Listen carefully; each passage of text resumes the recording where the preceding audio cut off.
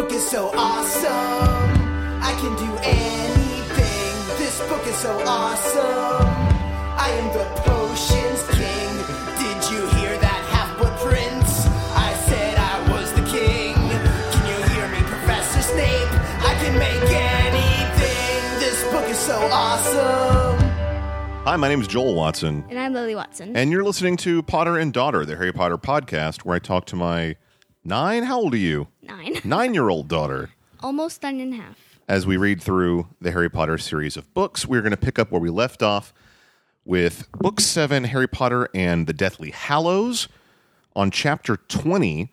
Chapter 20 is entitled Xenophilius Lovegood. Who's Xenophilius Lovegood? He is Luna Lovegood's father, and he publishes The Quibbler. Right. Harry, Ron, and Hermione have recently been reunited after Ron ran off on his own and felt bad immediately, came back to rejoin his friends, but lo and behold, they're gone, right? Yes. Because they were, fleeing snatchers or something? What? Fleeing snatchers, running away from snatchers? Yeah. So they disapparated immediately before he could get back. He comes back, he uses the Deluminator to find them, and then delivers the Sword of Gryffindor? No. Saves Harry in the lake, where he finds the Sword of Gryffindor. And so when he takes the sword out of the lake along with Harry, Harry decides that Ron should be the one to destroy the Horcrux with the sword. Right. So as we left them, Ron and Harry have rejoined Hermione in the tent. Hermione is happy, but not so happy to see Ron. Why is that? This is actually from the book. I remember her saying this. She says, "I don't care what he did. I don't care what he did. I'm never going to forgive him." Yeah, she's just the desertion has where he left his friends has made at least her very upset. I think Harry is ready to forgive Ron at this point. Not so much Hermione. So, Chapter 20, while Hermione is still angry at Ron and Harry are discussing what Ron has learned while he was away. Some very important things. Number one, he has learned about the taboo. Do you remember what that is? What's a taboo exactly? Forbidden. Okay, I know what it is. I don't know how to explain it. So, it's basically the taboo is forbidding you from saying Voldemort's name. Otherwise, the Snatchers, aka Death Eaters, will know where you are, and then they'll come and find you and try and kill you. Right. So far, they've not been successful. Right. So Voldemort has somehow managed to cast a spell over the entire world that his name can't be said. It seems like it doesn't matter where you are or who you are. They get some sort of alert, some sort of magical text message every time someone says Voldemort. Everyone knows this, and so no one says Voldemort. I guess the easy thing about this spell for Voldemort is most people already don't say his name. But who frequently does use his name? Dumbledore and Harry and I think his friends are starting to adapt to it. Yeah, so I wonder if it's through their mental connection that Voldemort realizes that the person most likely to say his name would be Harry. But it's certainly a good thing for them to know because they probably were about to say his name. Hey, let's go find another Voldemort Horcrux or, whatever, just about to say it before Ron tells them, I think don't say his name. I think one of them says Voldemort. He's like, no! Yeah. He also learned about Potter Watch. Do you remember what that is? It's a radio station about, the Harry Potter important stuff. It's basically a podcast, right? It's a Harry Potter podcast. It's a podcast on the radio, but it's not on iTunes. Sure. Which I'm sure anyone over the age of 15 will find amusing that you would put it that way, because a podcast is nothing if not a replacement for a radio show on the internet. And so now, anyway, it's ironic. So he learns about Potter Watch where it's Lee Jordan and I want to say a Weasley, right? Yeah. Fred? No, actually, it's Lee Jordan and somebody else running the show, and then it's like they put guests on the show, and it just so happens that the guests are the Weasleys. Okay, so they try and use code names, even though they're pretty easy to figure out. They call Kingsley Shacklebolt Royal. They call Fred Weasley Rodent, I think. Something like that. Because he's like a weasel. So it's like anybody listening probably knows what they're talking about. I think they assume the Death Eaters are too dumb to make these these simple connections. Well, also there's a... What am I trying to say here? A password that you have to give to the radio before you... Oh, really? I don't remember that. Okay, so not everybody can listen to it unless maybe they tortured someone who could tell them the password. They also learned about Dumbledore's biography and I guess sort of the revelations or possibly lies contained therein, you know? It's sort of sweeping the world, but Harry and Hermione have not probably been in a bookstore in a very long time. So Ron also has a present for Harry, who has recently broken his wand. What's Ron got for Harry? A wand. It just doesn't work as well. It doesn't connect to him. Yeah, it's like a blackthorn wand that he stole off a snatcher. And whether we know this already or whether we learn it very shortly, a stolen wand is not going to have the same allegiance as a won wand, something that you won by disarming.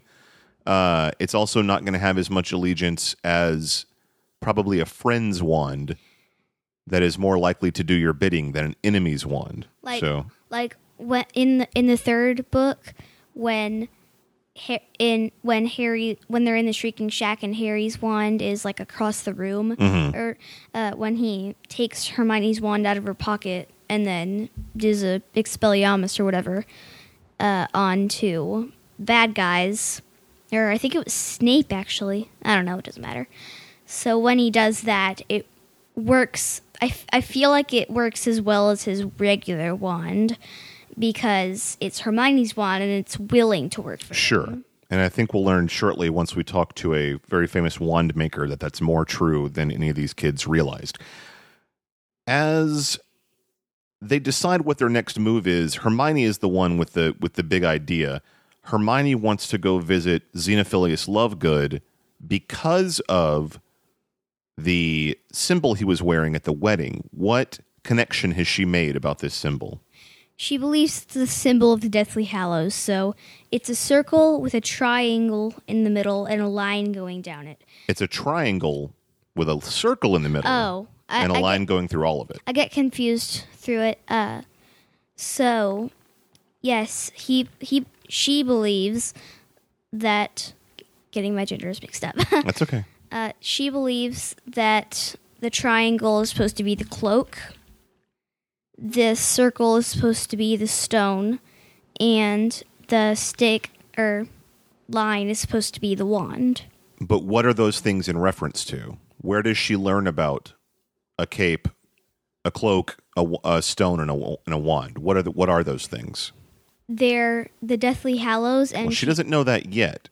She knows them as things that are in the story of Tales of Beetle the Bard. That's what I was about to say. Right. But she doesn't yet know they're called the Deathly Hallows. Doesn't she? I don't think so. She knows that symbol is called the sign of the Deathly Hallows. Oh, but she doesn't know that they are. As a matter of fact, she doesn't even know what the shapes mean yet, because she's going to learn that from Xenophilius. Really? She knows that it's written in her book that Dumbledore gave her. It's a symbol. She does not know what it means. She knows what it's called. And she knows that Xenophilius was wearing it. So Hermione has decided, Dumbledore wanted me to know the importance of this symbol. Xenophilius is the only person I've met who could probably answer this question. He's not actually important to their mission. He's just a source of information. And since they don't have Wikipedia, apparently, and they don't have any way to look up anything when they're not in a library, they got to go to the source. And so they head on down to The Lovegood's cottage. Yeah, the Lovegood's cottage, which, how does it... It's sort of in the same vein as the Burrow, right? Like, what does their cottage look like? I remember it being in a weird shape for some reason. It's like round and twisty and odd, kind of like Luna and Xenophilius, right? I've actually, like, in real life, I've seen a round house, but it was more of a half circle. It wasn't like a circle with a flat bottom. So Harry thinks this is a terrible idea. It's wasting time. Ron goes, no. We should do what Hermione says. Why do you think Ron better off? Why does Harry think Ron says that? Why does Ron side with Hermione? Well, so far everybody knows, like, seriously, everybody who knows Hermione and Ron well know that they like each other. So he's just sticking up for his not really girlfriend, but soon-to-be girlfriend. And not only that, but I would imagine he's trying to get back in her good graces, seeing how mad she was just recently. So he's like, yeah, Hermione's got the best idea. Let's do what she says, hoping that she'll be closer to forgiving him, perhaps, than she was before. But I feel like she knows that Ron's trying to win her back already. They both seem kind of oblivious to the other's affections at this point, but we'll see. So they go to Ottery St. Catchpole, which is the village that Xenophilius lives in, and they see... Oh, sorry, no. I guess that's where the Burrow is. I thought Ottery St. Catchpole was a person. I don't think so. I think it's a village. Really? Could be wrong. The notes say they go to Ottery St. Catchpole where they see the Burrow, and they learn that Ron spent Christmas away from home. Where did Ron spend Christmas? Did he go to... Oh, that's right. I'm sorry. Let me backtrack. I don't mean to cut you off. They go to Ottery St. Catchpole, and they start at the Burrow because they know that Xenophilius lives not too far from the Burrow. Oh. So it's just a place to go to get their bearings. You can't apparate somewhere if you've never been there or don't know the location. So they go there to get their bearings. Anyway, why does Ron not spend Christmas at home? Because I believe that the Death Eaters know where they are for some reason. Not quite. He spends Christmas with Bill and Fleur at Shell Cottage. That's what I was going to say. Because he is ashamed of what he's done. Oh, yeah, I remember. He pretended that he had a weird sickness, but he really just took the ghoul from the attic and put it in pajamas. No, not quite. It's not that he's ashamed of. He doesn't want to have to face his family and tell them that he has deserted Harry and Hermione. They would say, "Oh, Ron, good to see you. Where's Harry and Hermione?" And he'd have to either lie or say, "We got in a fight and I deserted them, and I'm a coward." He knows that Fred and George and Ginny would never stop yelling at him, but he feels like Bill has always been kinder in that regard. So he thinks that Bill and Fleur's place is a safer place just to not get yelled at. But it also shows that he was immediately regretful and remorseful for what he'd done. And once the heat of the argument died down, realized that he screwed up, you know? He would have to be like, "Oh, I left them in the forest to die. Yay!" Yeah, exactly. And he's not proud of that. They apparate a few more times and find the house. It's very eccentric. It's very weird. They give a knock on the door and are greeted by Xenophilius. What is his sort of mannerism as he greets them? Is he happy to see them? Is he... No, he really... He feels like... It feels like to the audience, and probably to Harry, Hermione, and Ron too, that he does not want company. He specifically them. Yeah, he seems very hesitant to let them in. He's very shaken. He's very he also looks like he just frazzled. got out of bed. Yeah, he's very frazzled, like he's been startled. And they don't know him, and they know that Luna's kind of off. So they're like, "Oh, maybe this guy's just a weirdo. Like, maybe this is normal for them house." Yeah, maybe he's just not a good host, or he really doesn't want company. They don't know what to make of it, but he's sort of scrambling around, insisting that they drink weird tea. which they don't like very much. He mentions that they make it themselves and Gertie roots, I think. Infusion of Gertie root. Something like that, yeah. They ask where Luna is, and I think he mentions that she'll be there shortly. Something along those lines. He sends. He says, I have to leave to send word for Luna to come home, which is very important. And they're kind of left looking around the house at all the weird gadgets and inventions he's made. And I think he's been growing mistletoe, and there's a sign that says, take whatever you like or whatever. Hermione asks him about the necklace he wore, and he mentions, the symbol of the Deathly Hallows. He's talking about it totally nonchalant. Yeah, and he obviously he knows all about this, and things like, yeah, of course, anybody knows this. Chapter 21, The Tale of the Three Brothers.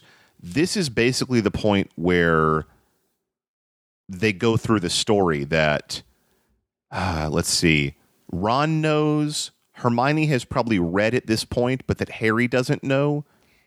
Actually, I remember earlier in the book, when Hermione was given the book, somewhere around then, neither Hermione nor Harry knew the story of the three brothers, or the tale of the three brothers.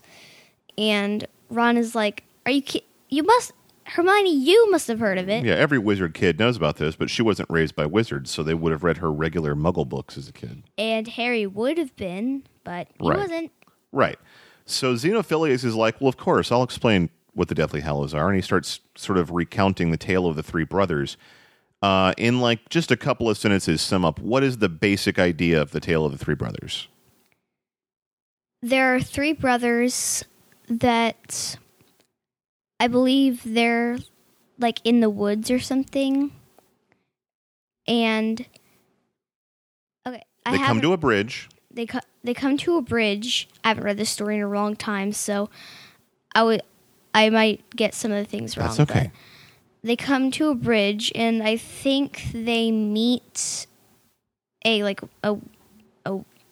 really powerful wizard, or a troll or something. Death. They meet Death. Death.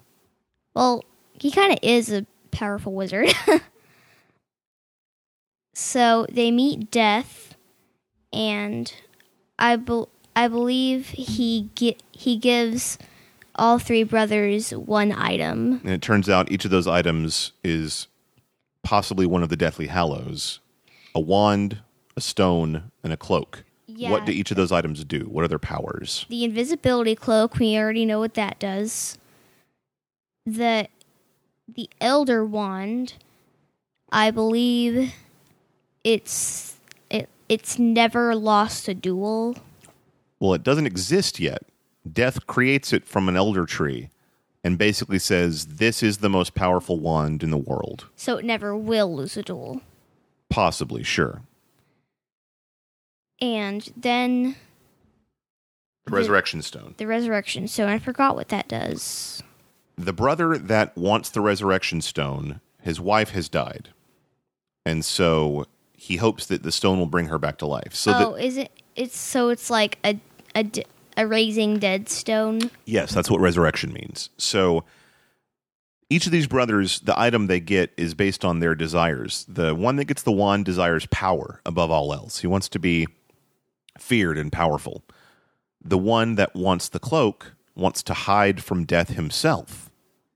So Death carves the invisibility cloak out of his own cloak. Yeah, I remember that. He says, if I get this cloak, if I want this cloak, you have to give it to me. And if I put it on and never take it off, you can never find me. Right. So it basically makes him immortal at that point. And then the Resurrection Stone, the brother wants it because his wife has died and he hopes to bring her back from the dead. How do each of their items work out for them in the story? I think the one with the cloak, for once, takes it off and then Death finds him. Not quite. It's that the one that wants power once people realize the wand is so powerful, immediately they descend upon him and kill him and steal the wand. So the wand goes throughout history changing hands from any wizard seeking power to another wizard seeking power who killed him. The one that uses the resurrection stone resurrects his wife, but she comes back kind of zombified, and he's not happy, right?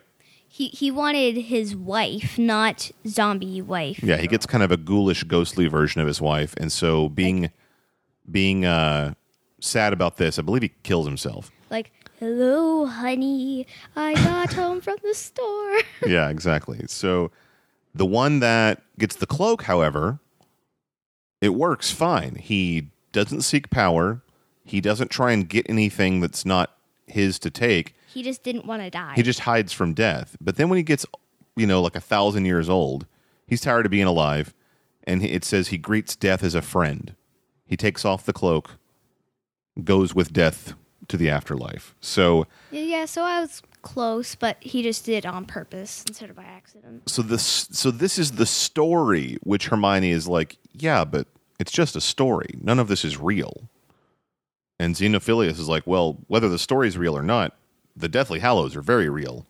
And I am a follower, sort of a disciple of the Deathly Hallows. He mentions that Crumb at the wedding, this brutish oaf, attacked me because he doesn't understand. What was it that Crumb thought the Deathly Hallows signified? I don't know. He thought it was dark magic, and thus evil magic. Xenophilius gets upset, sort of saying that not all dark magic is evil. Like, it's dark because it came from death, but it doesn't have to be used for evil. It's just that people have used it for evil or for bad purposes. But it's all in how you use it, Like, they have, but you don't have to. Right. So Ron and Harry are kind of along for the ride. Hermione's very skeptical, saying that no, everyone's, people have been looking for the Elder Wand for generations. No one's ever found it. And she just doesn't believe these could actually be things they could find. Also, what's the point? So now you're telling us we're hunting for Horcruxes and we've got to go find these Deathly Hallows now? Xenophilius goes to call Luna home again, leaving them alone. While he's gone, the trio are discussing the Deathly Hallows, trying to figure out, do these things actually exist? Harry runs up to Luna's bedroom. She's not there. Like, everything looks like it hasn't been touched for at least a month. And Mr. Lovegood, I believe, he says that she's out looking for pixies or something. Yeah, and then he comes back and they ask Xenophilius, where is Luna? And he finally admits that he did not want to let them leave the house. He kept trying to make them tea and kept talking to them. Why? I don't remember. Luna's been taken by Snatchers. So why did he want them to be there? When he was calling Luna home, he was actually calling to the Death Eaters saying, I've got Harry Potter. Please give me my daughter back. Do you think Xenophilius is a bad guy for doing that? Yes and no. He's turning in Harry Potter and his two best friends, but for his daughter. Yeah, it's a tough decision. He doesn't know Harry. He knows that Harry is probably a good guy and doesn't deserve any pain or torment, but he doesn't care. His daughter's been taken. His daughter might die. So he would do anything for her. So he's like, they all like rush up to the Quibbler room and they look at one, like the printing room for the Quibblers, and they look at one and it said, the headline is undesirable number 1. What are you talking about now? I don't remember that. It happens. He prints a Quibbler about Harry Potter being undesirable number 1? Yes. But it doesn't mean he's against Harry. I don't... It's because of Luna. So the Death Eaters are like, oh, you don't like Harry? Okay, we'll give you your daughter back. No, I think you're missing something there. Luna is taken because of what he prints in the Quibbler. So he changes what he prints. Oh, I see. Well, he's just trying to get Luna back by saying, you can come take Harry. But then when the Death Eaters arrive, Xenophilius creates an explosion that blocks the stairs, and they kind of have a bit of a fight and apparate with kind of a close call, right? Mm-hmm. They escape the attack, which brings us to Chapter 22, The Deathly Hallows. So Chapter 22 of The Deathly Hallows is The Deathly Hallows. It's like in Book 2 when they named a chapter Chamber of Secrets. Mm-hmm. I think it also means this is the chapter where we're finally going to get into why we named the book, what she did or whatever. So they land in a field somewhere. Hermione sets up her standard protective charms and enchantments. And now they're worried. Did we just leave Xenophilius to be killed? I don't know. I mean, we had to go, and he didn't seem like he was really helping us. So they hope he's okay. But Sorta. did he fend off these Death Eaters, or did they take him? Or we don't know what happened to him. Inside their tent, they're trying to figure out again: are the Deathly Hallows real? Harry convinces himself that his invisibility cloak must be the invisibility cloak.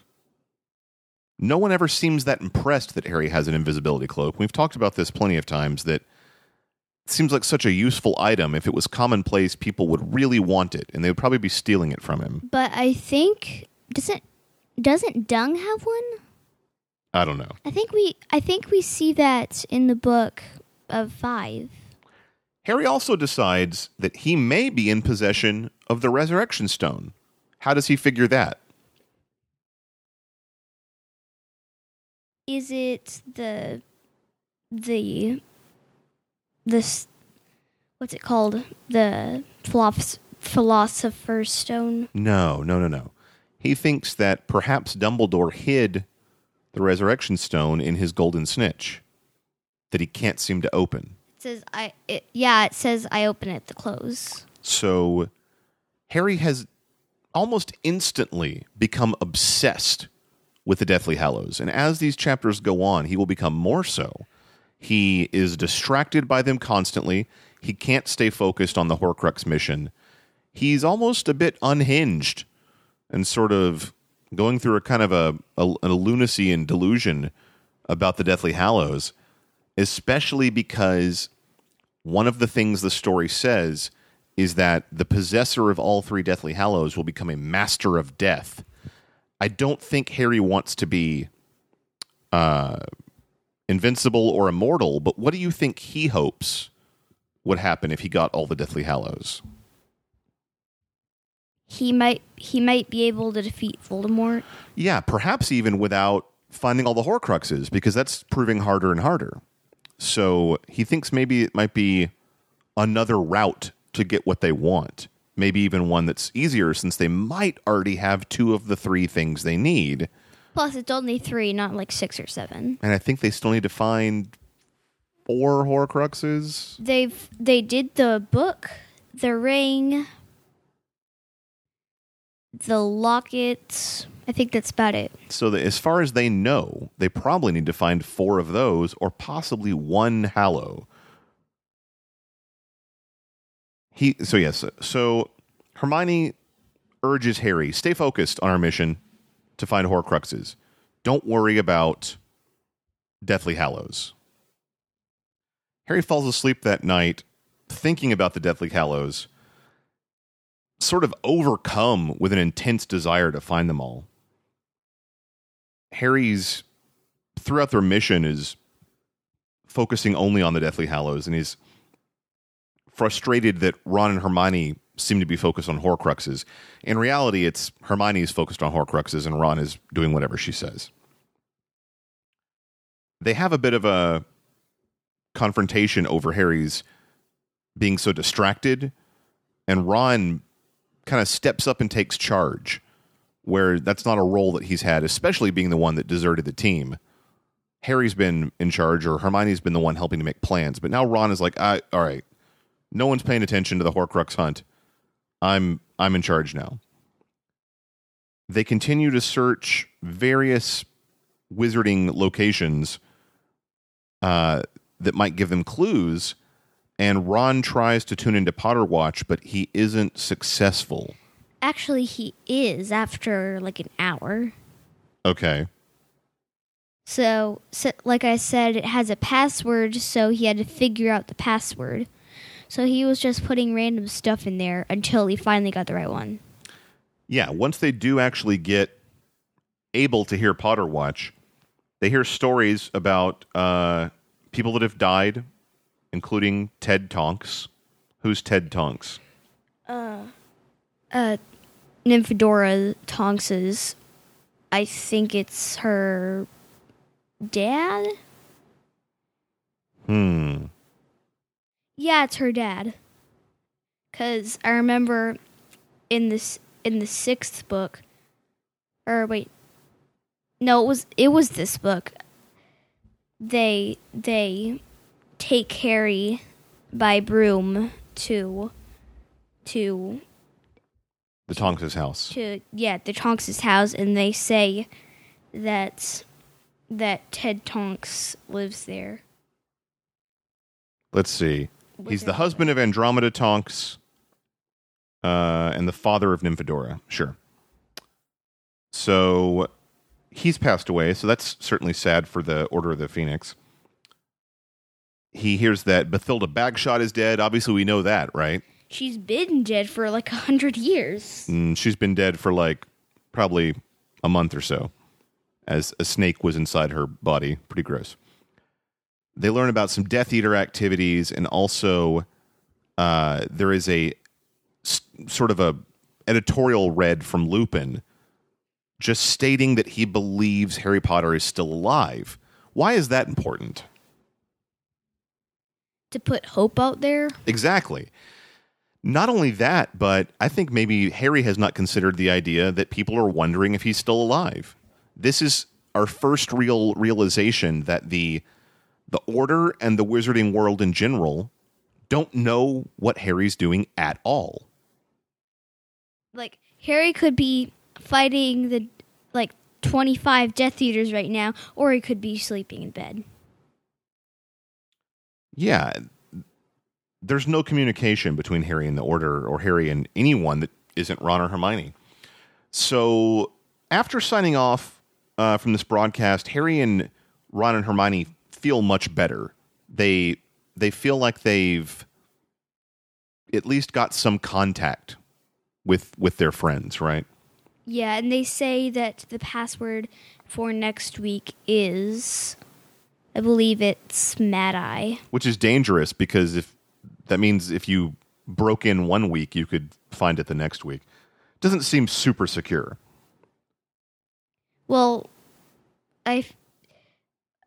that makes me curious of how you got onto the first episode. Sure. Someone would have to... It would have to be word of mouth. One of the hosts would have to tell someone who told someone who told someone who told someone. Well, how do you know that one of the people that gets told is evil? You only tell your friends. Well, I was thinking the host would have to tell this person who told this person, and then eventually gets to a person who seems to be nice, but it's evil. That's danger. Yeah, that's probably one of the dangers they're facing. They're trying to discuss what they've heard on Potter Watch, and accidentally, even though Ron tries to stop him, what does Harry say? Voldemort. He accidentally says Voldemort, triggering the taboo spell. The sneakoscope goes nuts, announcing that Snatchers have arrived. Like that quickly. Yeah, it means that they were literally able to apparate. It might even be involuntary. It might be that once the name is uttered, Death Eaters immediately apparate to whatever location, So they could be in Texas, and the person could have been in China. You could have just zip zip zip, and you're there. Chapter 23, Malfoy Manor.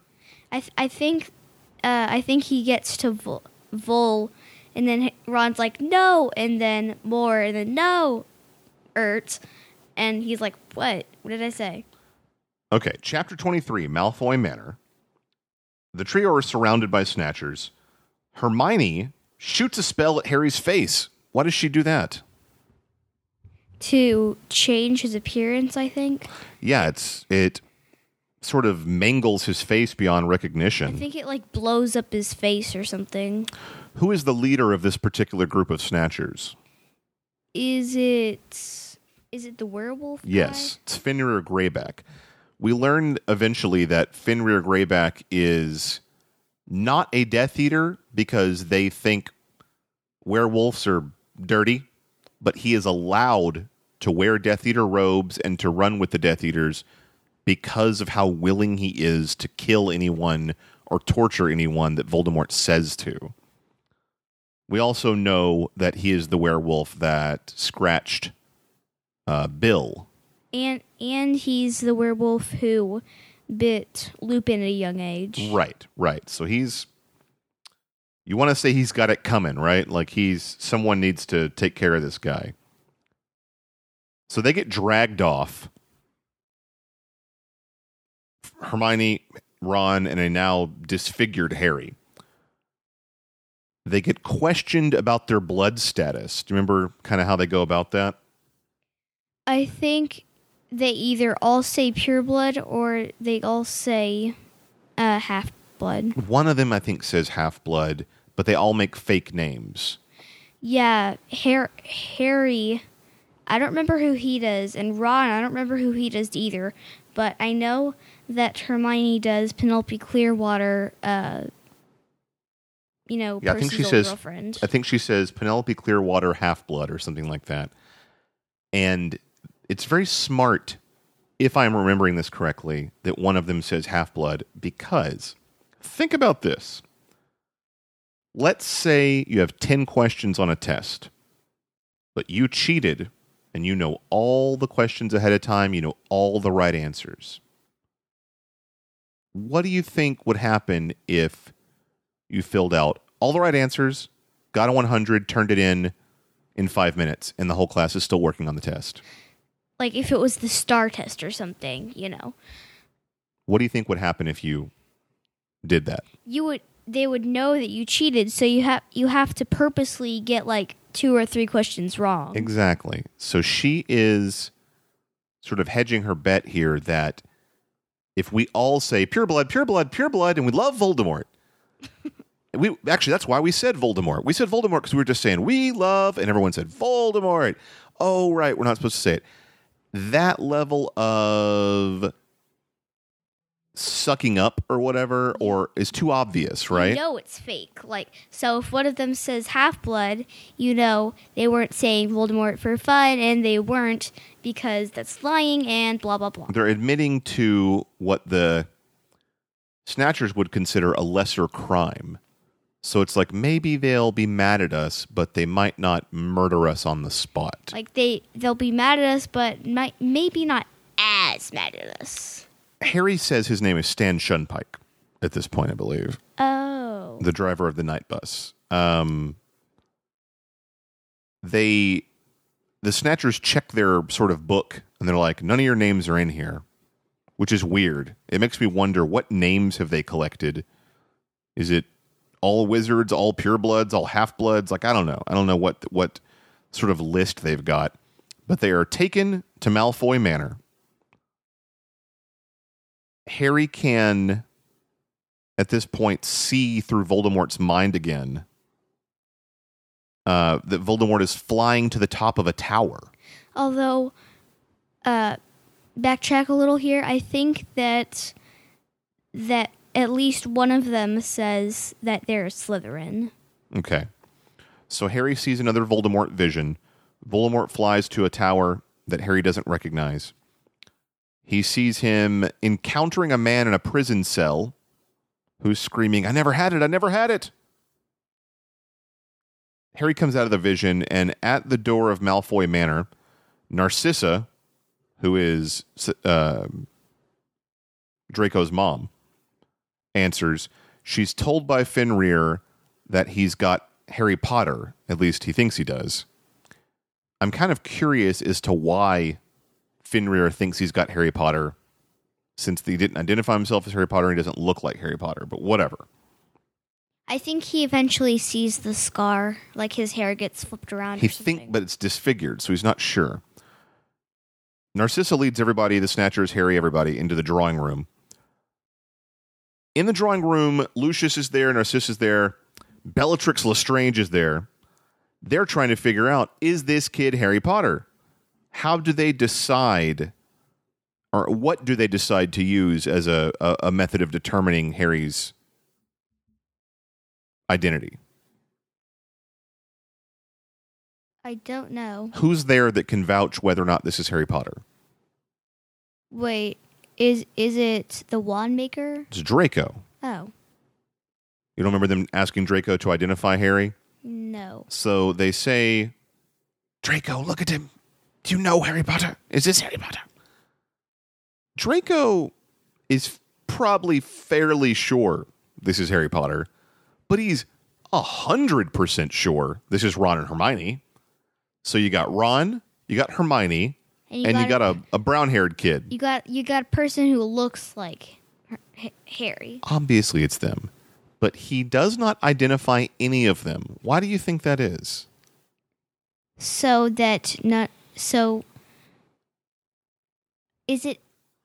it because in the last book he remembers he was scared to kill Dumbledore?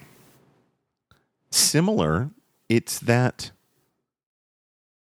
he's not a nice guy, but he's not a murderer. He's not.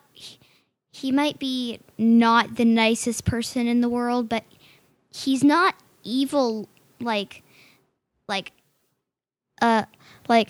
okay, to-do list. Kill a person. Okay, yeah, let's he's go not and do that. He's not a murderer.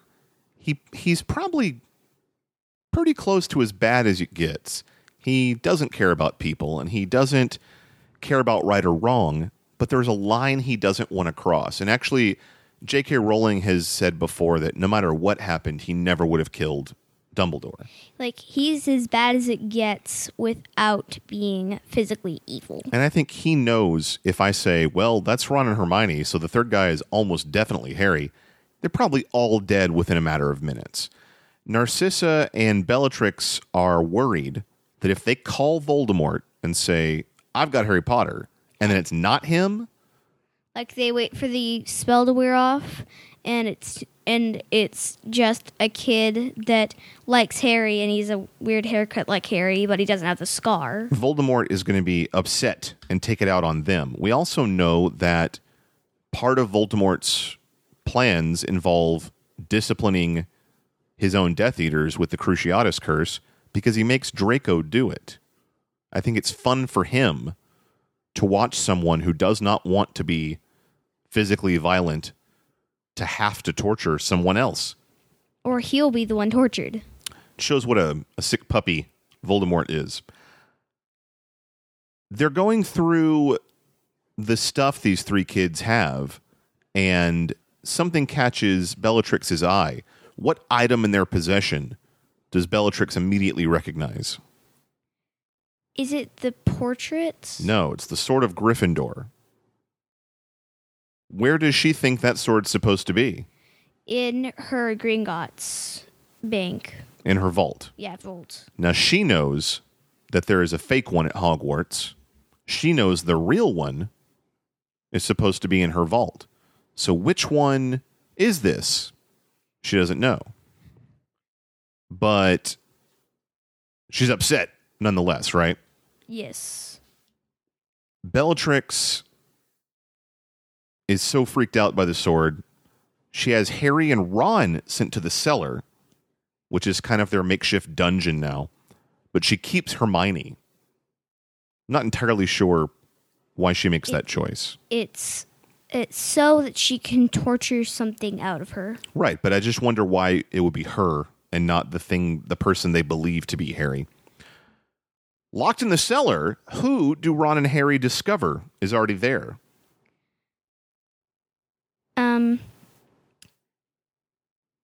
the wand maker that we like. I forgot his name. Well, not yet. The first person they meet is Luna. So now we know that Luna was being held by Death Eaters. She's being held in this very room. Oh, Ollivanders. I think they meet him. Luna is somehow able to undo Ron and Harry's sort of the ropes they're tied up with. I'm not sure why she still has a wand or is allowed to do magic, but without thinking, Harry whips out the mirror, the shard, the sort of two-way talking mirror that he has, and again thinks he sees Dumbledore's eye in it and begs for help. Some part of him thinks, I don't know what this is, but it's Dumbledore, who I know is dead. Maybe this mirror talks to dead people. I don't know, but he needs help.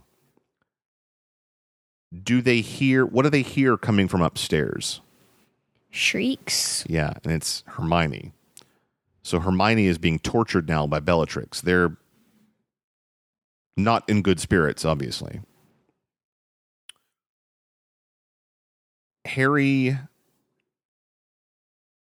we go back to Hermione, who claims that the Gryffindor's sword they have is a copy. How does Bellatrix think she will be able to verify this? I don't know. It's with Griphook. She sends for Griphook, the goblin, because Gryffindor's sword is a goblin sword. Oh. So she assumes that Griphook would be able to tell her for sure, is this a real goblin sword or is this a fake? And if it is a fake, then, if it is real, who's been in my vault? And why? And what else is missing from there, you know? This opens a lot of questions for her that make her very uneasy. Draco comes down to the cellars to fetch Griphook, who is also chained up down there.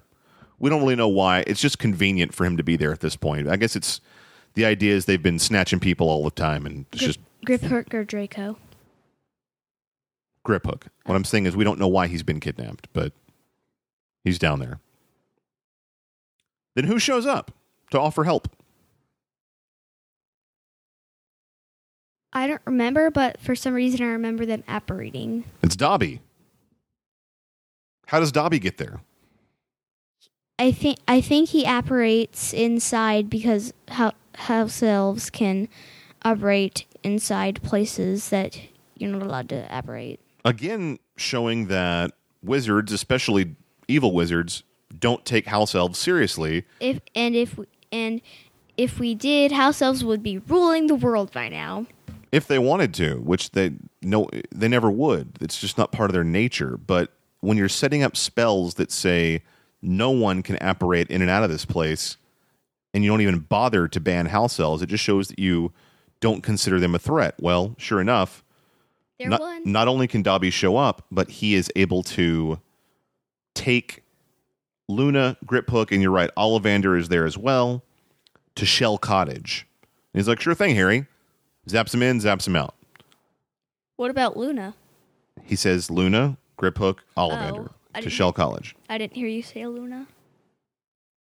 The Death Eaters above hear Dobby disapparating, sort of a lightning crack sound, and send Wormtail to investigate. Obviously, Wormtail is there as a faithful servant of Voldemort. Wormtail comes down to the cellar, is surprised to see that it's not all dark, and is immediately tackled by Harry and Ron. When he reaches his silver hand to choke Harry, what does Harry say to stop him? I don't know. Harry says, you owe me your life. I made Remus and Sirius spare you. You'd be dead if it wasn't for me. Wormtail hesitates to kill Harry. And then what does his silver hand do? It starts choking him, but it seems he's not doing it. It's like unwillingly. Now, this is incredibly interesting to me because obviously, where did he get the silver hand? Voldemort. Voldemort chopped off his hand and then as a reward gave him this sort of magical robot hand. Like, give it back to him. But in all of that, in that moment apparently programmed in a spell that says if you ever are disloyal to me, to Voldemort, this hand has a failsafe in it that's going to kill you. And it does. It chokes him to death. It also shows that Voldemort doesn't care about Wormtail because at the first sign of hesitation to kill Harry, the hand kills him. And so it doesn't even give him a second chance. So there are two reasons that he has that hand that are convenient to Voldemort.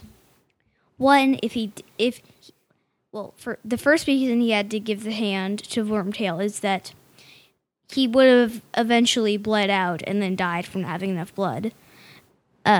So that's bad because not only does he die, Voldemort doesn't care about that though, but he doesn't have a servant. At that time, Wormtail was the only person in the graveyard helping Voldemort. So he certainly doesn't want Wormtail dead just immediately. And if he didn't give Wormtail a hand and then somehow he survived, that this would have never happened. Sure. With Wormtail now dead, the cellar is easy to escape. Harry and Ron run up the stairs. They hear Griphook telling Bellatrix that it's not the real sword. It's a fake. Which, is that true? Well, it can't be because they destroyed the Horcrux with it. So Griphook he's lying. If not on their side, he's at least against Bellatrix for some reason or another. Like, he might not like Harry, Ron, and Hermione, or the side of Harry at all, but we know that he doesn't like Bellatrix. Not quite. I'll get into what I think his motivations are here in just a second. I could be wrong, but he tells him the sword is a fake. Bellatrix calls for Voldemort and orders Hermione's death. Harry and Ron run into the room now I believe this is still Harry seeing this vision. Voldemort kills who we now know is the wizard Grindelwald. Grindelwald was the wizard in the tower, in the prison, claiming, I never had it, I never had it. What do you think they're talking about at this point? Who's talking about? What do you think I never had it is in reference to? I never had the wands. Yeah, so they think that Voldemort's searching for the Elder Wand. And that Voldemort learned from Gregorovitch that Grindelwald had it. He finds Grindelwald locked in a tower. I don't never had it. Kills him. Like, okay, thanks for the info. Not. There is a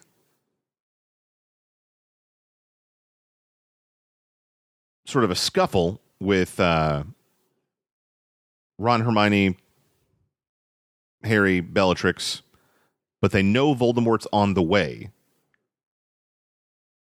Harry can only think of one way out of there. Bellatrix grabs Hermione and holds a knife to her throat. And, like, she gives her, like, a maybe 2-inch long cut along. Yeah, she draws blood showing that I will kill her.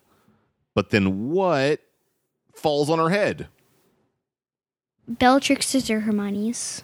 Sort of both, but Bellatrix. Is it the chandelier? Yeah, and who made it fall? I don't remember. It's Dobby. Oh. Dobby's up there cutting down the chandelier. He's sort of like, hey, look at me, I helped. Chandelier falls on Bellatrix's head. Hermione is freed. And Griphook grabs Gryffindor's sword. And then with Dobby's help, they all apparate to Shell Cottage. Here's where I think Griphook's true motivation is revealed. If he says, yeah, that's the real sword of Gryffindor, what's going to happen to that sword? They're going to confiscate it. Bellatrix will take it back, put it back in her vault. Why do you think the sword of Gryffindor was in Bellatrix's vault in the first place? She stole it. But why is it important that it be in a Death Eater's possession? I don't know. It destroys Horcruxes. So perhaps the sword cannot be destroyed, but Voldemort says, this thing is dangerous for me. I got these Horcruxes out there. This thing can kill him. You need to get this sword, put it in a vault. It's also possible that even though Voldemort hated the ideals of Godric Gryffindor, that he respected the founders of Hogwarts, so that he would not want to destroy Gryffindor's sword, even if he had the option. But he thought it would be safe in Bellatrix's vault. Apparently it wasn't, because now they've got it. So Griphook grabs the sword, I think showing that that's what he actually wanted. Not so much to be against Voldemort, and not so much to help Harry, just to get a sword back. Because it's a goblin-made item, right?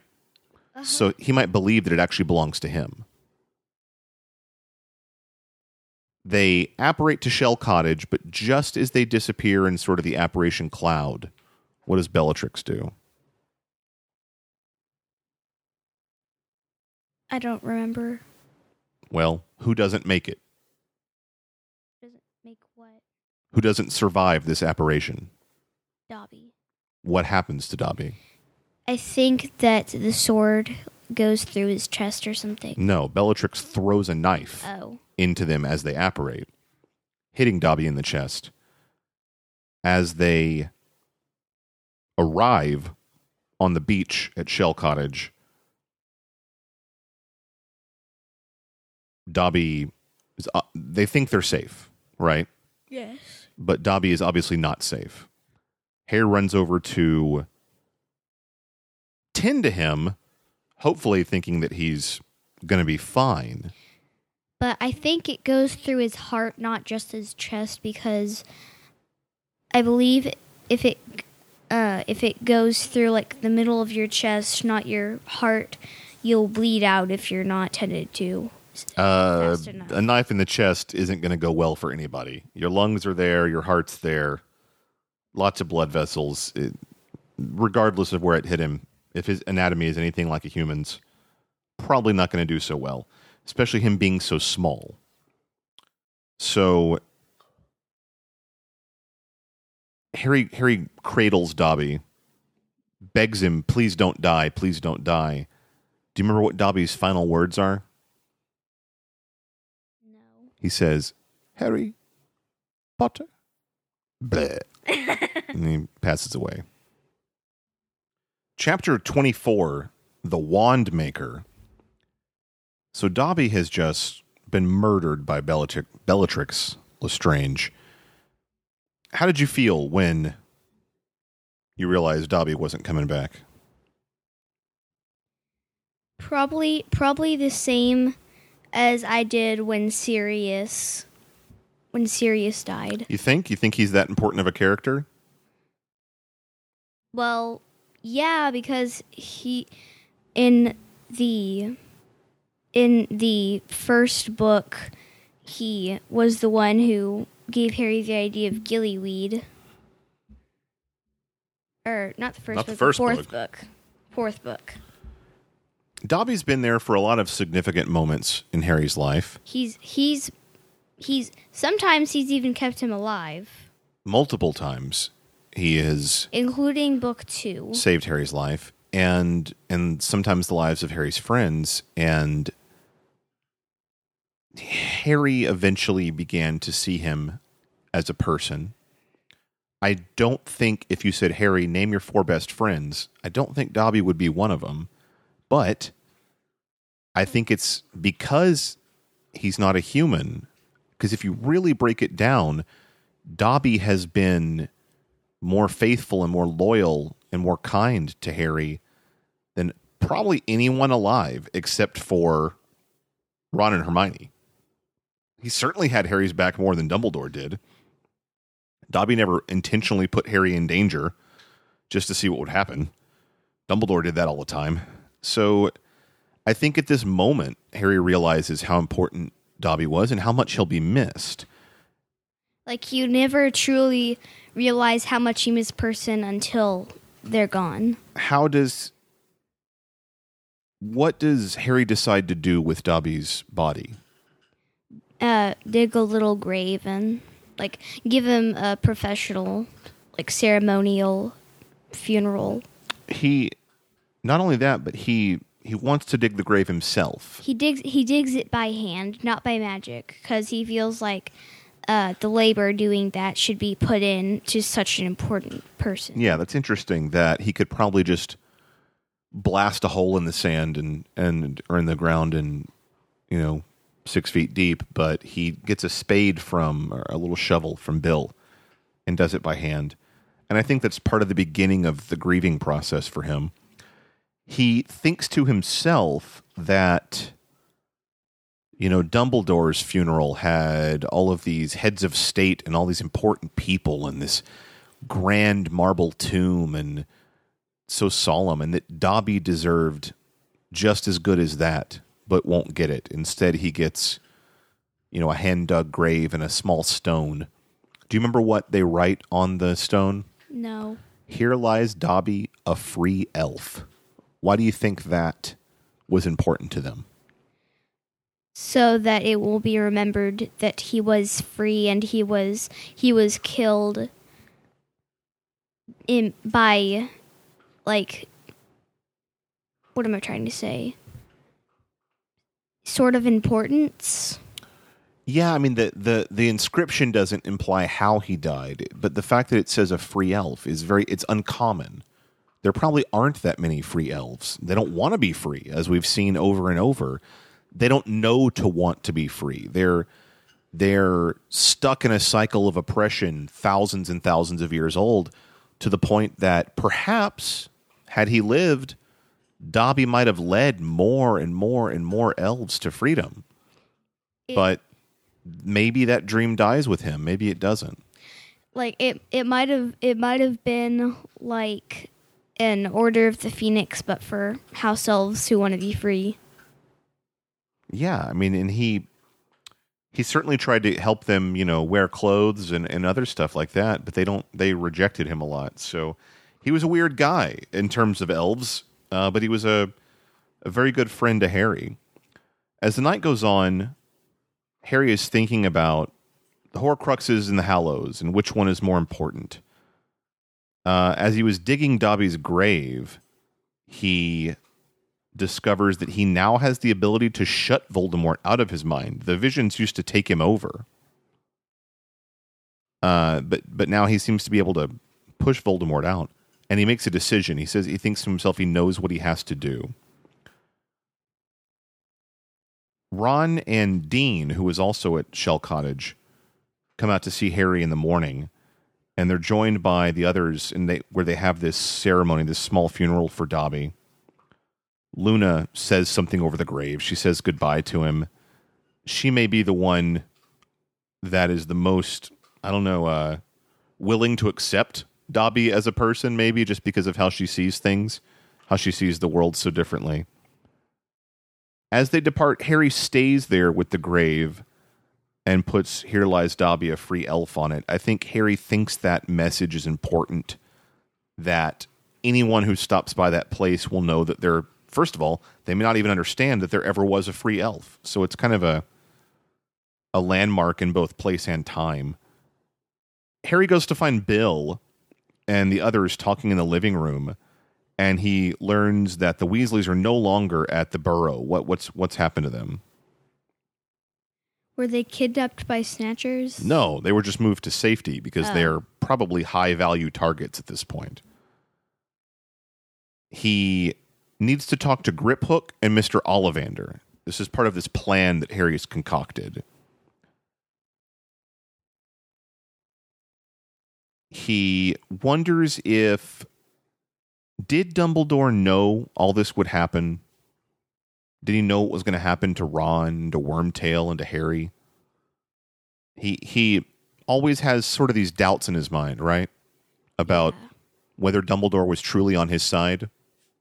Or how much on his side he was, I guess. Or like how much he believed in him. You know, we've seen in the past that he's also wondered how much he was being manipulated by Dumbledore. He doesn't always understand, am I a pawn of Dumbledore? Am I his friend? Am I his student? What's a pawn? Someone who's being moved around against their willing, against their knowledge. Okay, I feel like it's pawn / student / friend. It's complicated, for sure. It's not an easy answer. Like it's not a simple yes or no. No, of course not. No, not at all. Harry wants to talk to Griphook, and Griphook is surprised and impressed that Harry buried Dobby. I think that Harry did not do that to impress Griphook, but Griphook is shocked that a human would sort of debase themselves to bury someone more like him. A goblin and an elf are more similar to each other than they are to humans, I think. And so he's impressed that Harry would truly respect an elf as he's died. Harry's like, that's cool. I need to break into Gringotts, and I need you to help me. So like, yeah, we're all sad and everything, but yeah, I need your help. It's possible that in Griphook's sort of hesitation to help, he might have been pushed more to helping Harry by the way he treated Dobby. He wants to break into Lestrange's vault, and Ron is typically like his sort of dumb self, and he's like, you're going to help us whether you want to or not. And he's like, hey, chill out, dude. We're talking to him like a person. Let's be nice. You know, let's ask for his help. He's not a dog. I'm not sure if this is the point where he addresses it, but do you remember what Griphook demands in exchange for helping them? No. Well, what do we just talk about that Griphook might want back? The sword. The sword of Gryffindor. Griphook explains at some point, maybe it's here, that goblin law states that if goblins forge a sword and the person that owns it, the person they forged it for, dies, it returns to the goblin that made it. But Human law ignores that completely. Right? yeah. So they just pass it along to whoever the dead human might have wanted to give it to. In this case, it was willed by Dumbledore to Harry. The Ministry of Magic said it was not Dumbledore's to give, belongs to us. And that's wrong too. And not only that, but we don't have it because it's missing. So everyone has a different idea of who this sword actually belongs to. I think it's safe to say at this point, it doesn't matter who it belongs to. Harry should have it to save the world from ultimate evil. Harry agrees, though, if you help us do this, we will give you back the sword. For some reason. They got to get in the vault, according to Harry, according to whatever plan he's got. Then he heads off to talk to Ollivander. Ron and Hermione are suspicious that the reason Bellatrix was so adamant about who's been in my vault? Have you been in my vault? How did you get this? Do you remember why they think she's so worried about the vault? She has a lot of money. No, it's that she may have a Horcrux or more in her vault. So that's why they think this is a good idea to go break into her vault. Harry goes to talk to Mr. Ollivander, and Mr. Ollivander teaches them about wand lore. Do you know what that means? Wand lord or lore? Lore. That I believe that if the master of a wand dies, it can like restate its allegiance. That's part of it. Now, what I was saying more generally is that wand lore means like legend or law even. Oh. And so he's telling them about sort of the powers that govern wands, which is really bizarre that no one seems to know this. This is one of those information things that always bothers me in the Harry Potter universe. is that this seems like this should be day one of Hogwarts. Hey, here's how wands work. But they don't get into that. So Mr. Ollivander explains that wand lore states, like you said, that a wand has an allegiance to its master, but it can change that allegiance. It can change allegiance when it's won after a duel. It can change allegiance if you disarm a person. And he also mentions, which is why, Harry, that you actually now own Draco's wand. You remember that? Not at all. Harry is using Draco's wand at this point, and he's like, it's working pretty well for me.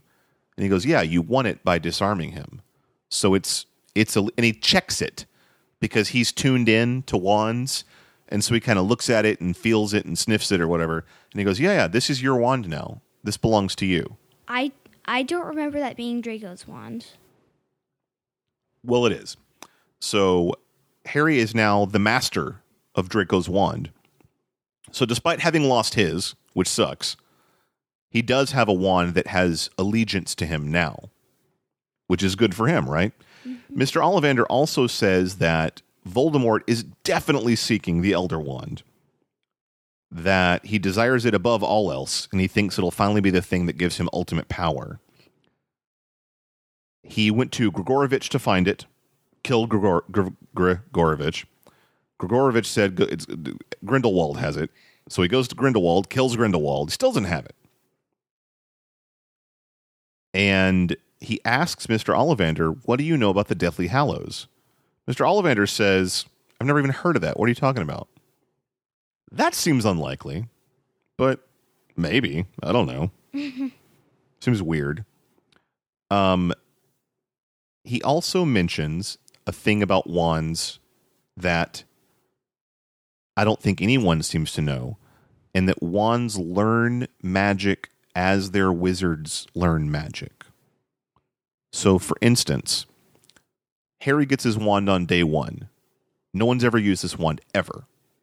And they say, do an Expelliarmus. The wand and Harry know nothing. So they say, do an Expelliarmus. Harry does it. Practice it, gets better. The wand is actually getting better too, which means if someone won that wand from Harry and they tried to do the same spell, it would be easier. So that's interesting. It also implies what about the Elder Wand, which is thousands and thousands of years old and has been owned by many powerful wizards. It is physically the best wand in history ever. Why? Because it's so powerful. It probably knows like every spell that has ever existed that can be done with a wand. Right. So not only was it made by death and already an unbeatable wand, but the only people that have ever sought it or owned it have been very powerful wizards. So every bit of amazing magic they've done is kind of stuck in the wand, built into it, if you will. So that means each new person that gets it benefits from every other wizard that's owned it. So it's doubly powerful.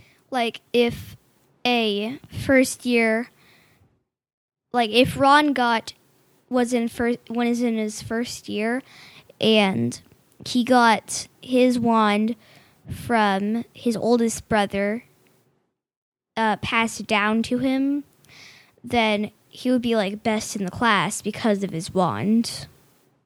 Sure, maybe. I don't know if Ron could wield it. I don't think Ron could handle all that power personally. I'm just saying. But yeah, he might have been a little bit better off than he was with his crappy hand-me-down wand. Also, that's interesting that Ron had a hand-me-down wand, which means I guess you can gift a wand from the family. This belonged to your great-grandfather or whatever, and that makes it his as well. It's like if a ring was in a family for years and years and it's been passed down. Except I wonder what that means in terms of the wand chooses the wizard, because it might imply that Ron's wand did not choose him, that it was actually a gift from a family member.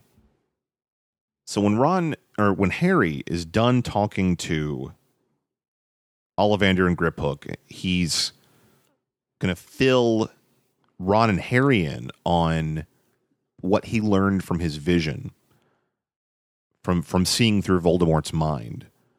He knows that Grindelwald, again, this is the wizard that Voldemort just killed in a tower. Grindelwald is also the wizard famously defeated by Dumbledore. Grindelwald is also the wizard that we now know from the biography of Dumbledore, the articles that Rita Skeeter wrote, may have been his childhood best friend. So he's an important guy. Also, because remember, him and Dumbledore had the same ideals of like, we will rule the world through might. But that was when they were like in 20. Yeah, in their 20s. So maybe Dumbledore changed his mind, but Grindelwald did not. Anyway, Grindelwald stole the Elder Wand from Gregorovitch. Dumbledore won the Elder Wand when he defeated, because he was still alive, when he defeated Grindelwald. So, what's the Elder Wand? Dumbledore's wand. It's been Dumbledore's wand since day one. We know that Dumbledore is supposedly the most powerful wizard in the world. What we don't know is he's been casually walking around with the most powerful wand in the world. And I wonder, does anyone alive, other than Ollivander, Grindelwald, and Gregorovitch, two of those people who are now dead, did anyone know that he was carrying it? Was it a secret? Like, I'm walking with the most powerful wand ever. Yeah, I mean, it would be like if everyone around you was in a tiny smart car and you just happened to be driving a tank. I would think it would almost be obvious, but we are learning that this stuff is pretty secret. Most people don't even believe in the Deathly Hallows. Most people don't care about them. So the idea that there is this all-powerful wand, it may be such a legend that no one even thinks to believe it. Turns out it's the one Dumbledore was stirring his tea with. So that's interesting to me. It shows that Harry's had this proximity, this closeness to one of the Deathly Hallows. Like infinite power. For years and years and years and not even known it. Also, if he's right that his invisibility cloak is a Deathly Hallow, there's two of them that have been in his life since he was a first year. Which is crazy to me. They leave Mr. Ollivander, and Harry realizes at the same time that he's telling this story, he zips into Voldemort's mind. Do you remember what he sees? No. Voldemort has made the same discovery through killing Gregorovitch and Grindelwald, that Dumbledore's wand is the Elder Wand. So he goes to get it. I guess one of them told him then. Well, Gregorovitch said Grindelwald has it. Grindelwald says, I never had it. Dumbledore got it. He goes to Dumbledore's tomb and cracks the stone. Like in half. Floats it away and steals the wand out of Dumbledore's hand. He wonders to himself, Voldemort wonders, did you think this was safe? Did you think I would be too scared to rob your grave or too respectful of you? Why do you think this is a good enough place to hide this wand? Exactly. My thought is, no one knew this was the Elder Wand, and perhaps Dumbledore had not quite specified what was to be done with it. Like he didn't put it in his will or anything. Or he may have thought, there is nowhere safe for this wand. There is no one I could leave this wand to. So if they put it in my tomb and someone steals it, that's as good as me giving it to anybody. I don't know. He may have trusted no one, not Harry, not anybody, to take the Elder Wand. More likely, it's that this story would not work if Voldemort couldn't steal the Elder Wand. So, because I remember you saying from book 4, J.K. Rowling had every single book figured out, most likely mapped out, sure. And the idea is that she also said that she knew from the moment she created Dobby how and when he was going to die, which is kind of interesting. But yeah, it's just the story needs Voldemort to be able to find this wand and possibly use it against Harry. So that's probably why it was in the tomb. And he has it. Voldemort steals it and sort of desecrates Dumbledore's grave. Chapter 25, Shell Cottage. As the day at Shell Cottage goes on, Harry wonders if he made the right decision allowing Voldemort to get the Elder Wand. I'm not sure how he thinks this was his decision. Could he have somehow stopped him through their shared mental connection or what? Or is he saying that because I wasn't trying hard enough to get the Deathly Hallows myself, that allowed Voldemort to get it? I don't know. I don't remember if he specifies that. In the garden of Shell Cottage, Ron and Hermione are arguing over whether Dumbledore is really dead. Why would they think Dumbledore might be alive? No idea. Well, Harry did see who he thought was Dumbledore in the broken mirror. He begged for help, and then Dobby showed up. And now Dobby's dead, and they can't say...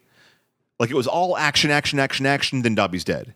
At no point could they say, hey, Dobby, who sent you? How did you even know we were here in the first place? Yeah, but he was buried. Why would he let them bury him if he wasn't dead? Why does Dumbledore do anything, you know? His plans are all so secret and so many machinations involved that maybe he had a deeper plan. I don't know. Like he doesn't just go to the library and pick out a book and say, "Oh, I want to read this book today." What do you mean by that? Like all his actions. You're saying he doesn't do anything normal or small? He does everything big and grand? Like, he has everything planned out. He doesn't just do stuff for no reason. Maybe. I don't think he does anything for no reason, but he does. We know for a fact that he spent at least a year searching for Horcruxes, which means he didn't really have a plan. He was in the dark about some things, but he keeps other people in the dark about his plans as well. So he was a complicated dude. Griphook asks to see Harry. Griphook tells Harry and Ron and Hermione... I'm sorry. This is where I was confused. He tells them now that I will help you break into Lestrange's vault, but you have to give me back the sword. He says it was stolen from a goblin long after Godric Gryffindor died. They go to discuss what they should do at this point. After sort of a brief debate, Harry, Ron, and Hermione settle on the least bad option, which is we will give Griphook the sword, but they decide we won't tell him when. So in their mind, it's, yeah, we'll give you the sword after we kill all the Horcruxes. You'll get it eventually, you know. Just not now. He probably thinks the moment they break into Griphook's, they'll give him the sword. They're being a little bit dishonest with him. Well, not really. Yes, really. They're being intentionally withholding of information. Going back to Griphook, Harry agrees, yeah, we'll give you the sword in exchange for your help getting into Gringotts. Let's plan this break-in. We got to come up with all kinds of stuff. We can't just walk in the front door and fight our way in, you know. Harry, Ron, and Hermione are spending much of their days shut in with Griphook. Like, it's gotta be one of those deals where they had the plan for sneaking the Ministry of Magic. Exactly. And more complicated because Griphook's is probably far more secure than the Ministry. They spend days and days making plans with Griphook, and he begins to wear on their nerves. He's a hard guy to deal with. He's abrasive and brash. He doesn't like humans very much. They don't like him. But they realize nothing else we can do, right? This is the guy. This is the guy that's going to get us into Gringotts. So the weird thing is they're going to sacrifice all of this time and effort getting into Gringotts on the hunch that there's something important hidden in Bellatrix's vault. They don't know anything, right? No. Not for certain. In the kitchen with Fleur, Harry apologizes for bringing all this trouble to her house, you know? Obviously, they know it's rough times, and they probably want to help, but at the same time, they just keep sending fugitives to her house to recuperate, and it's a lot to deal with. He's like, don't worry about it, though. We'll be leaving soon. Harry follows Luna and Dean into the sitting room, and Luna discusses something about crumple horn snorkax. And it shows that, even when all this weird crap is going on, she's still herself. She's still warning people about monsters that may or may not be real and worried about possibly fictional creatures and whatnot. Ollivander shows up and tells everyone goodbye. He takes a tiara from Fleur to deliver to one of her aunts and departs to stay with this aunt of hers. I think I remember, what color was it? Wait. No idea. Well, I remember seeing some sort of tiara when we went to Wizarding World. We'll get into that eventually. I'm guessing eventually is in like the next 6 chapters. This is not that tiara. But yes, you did see a mysterious tiara at Wizarding World. It was, I think it was Ravenclaw's, wasn't it? We'll talk about that soon enough. Or you'll read about that soon enough. Bill comes home partway through dinner and lets Ron know that I've spoken with your family. They're all good. They say hi. Luna starts discussing her father's recreation of the diadem of Ravenclaw, but she is interrupted by a knock at the door. What's a diadem? It is a tiara that belongs to Ravenclaw. But she doesn't get to get into it too much, what that is or why it's important. Why? Because that would be easy for you. Turns out it's Remus Lupin at the door, letting everybody know that what has happened to Nymphadora. Is this where she had the kid? Yes. What's the kid's name? I don't remember. She names him Teddy after her father, who has just recently died. And what do they ask Harry to do for this child? Look after him? Not quite. They ask him to be... What? Be his godfather? Be his godfather. Same thing that Sirius was to him. That means if something happens to us, you will take care of Teddy.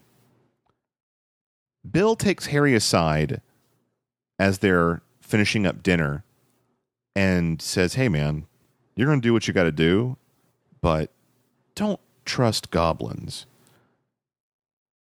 He lets Harry know that this is also what I've already mentioned, that a goblin's idea of ownership is very different than that of a wizard's, and that he believes that the sword belongs to the goblin that made it. But he also, it's not so much, I don't think it's so much of a stereotype in that it may just be inaccurate that, hey, goblins just don't deal straight with humans. They like themselves, they like each other. It's in their nature. Which is a stereotype. That's the definition of a stereotype. So it's hard to tell if he's being sort of goblin racist or if he's just right that, hey, goblins are not going to do what they say they're going to do when it comes to humans because they just don't care about us, they don't trust us or something. It's in their DNA. Maybe, which again is the way that people would make horrible stereotypes about other people. So you would hope that Bill is wrong and that even goblins will have mercy. Well, just at least have their own character traits without all being lumped into the same kind of group, but who knows? We'll find out that Bill was probably right. Anyway, the night before the big break-in to Gringotts, Harry and Hermione are discussing Bellatrix's wand and how much they hate it. I think, is it that's one of the wands they stole? I can't remember. I know they stole 3 wands as they left, and one of those was Draco's. So maybe they've got Bellatrix's too. Oh, I remember what. Yes, of course they have Bellatrix's, because they will have to present it eventually to Gringotts as like a key. Oh, for a wizard, their wand is basically their ID card, like their driver's license. If you want to prove who you are, you would present your wand. So they do have Bellatrix's wand. So like, it's sort of like when you get pulled over because you were speeding, and the cop says, "Show me your driver's license," sort of something like that. How do you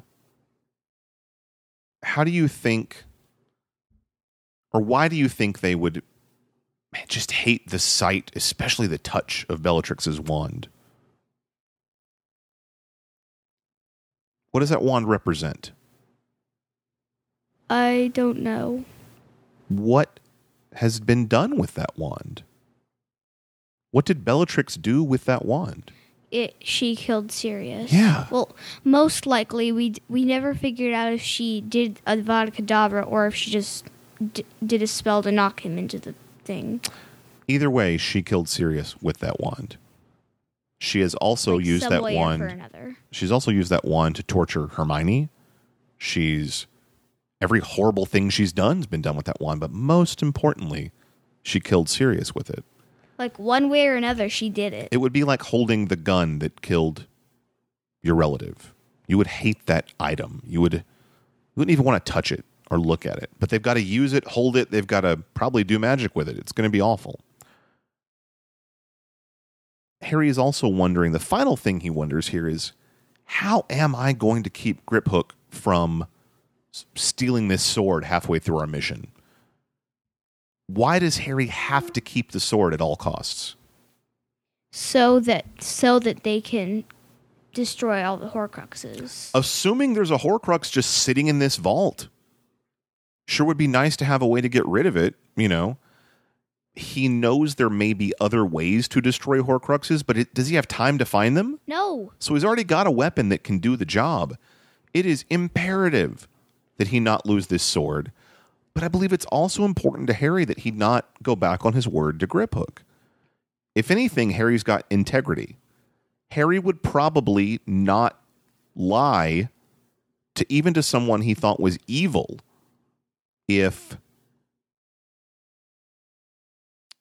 it would do him good. He would still, he's honest.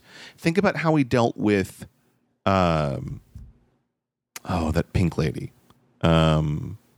Pink lady? Yeah, the frog. What's her name? Umbridge. Umbridge. Think about how he dealt with Umbridge and how his final line with her, I must not tell lies.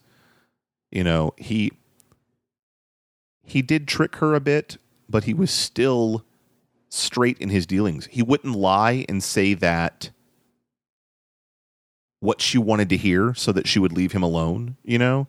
He had integrity. He always told the truth, even though she didn't believe him. So that is it for this episode. When we come back, we'll be on chapter 26, which is called Gringotts. I would assume that'll be the chapter where they break into Gringotts, or at least attempt to. And you will also learn several things in reading these next 5 or 6 chapters that will explain some of the stuff that you saw at Wizarding World, especially concerning Gringotts and the ride that we took and all that sort of stuff. Mm-hmm. So I think some of that will make more sense to you after you read these next few chapters. If you enjoy Potter and Daughter, please do check out my Patreon, patreon.com/hijinksensue, HIJINKSENSUE. Throw in $1, $2, $3, $4, $5 a month, whatever, just to show that you've appreciated the episodes that Lily and I have made.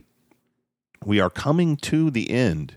We've probably got about 2 regular episodes left, and then maybe one about Wizarding World, and then probably 1 or 2, or I don't know how many, about Harry Potter and the Cursed Child, when we eventually get that and read it. Doesn't that come out the 17th? Comes out this month. Middle or end of this month, for sure. This is July right now, 2016. So, for Potter and Daughter, I'm Joel Watson. And I'm Lily Watson. And we are going to go watch some explosions in the sky because it's the 4th of July. Good episode? Oh my God. It's a knock over a bottle episode. All right. See you next time, Lily. Yeah. Bye. Bye. This book is so awesome.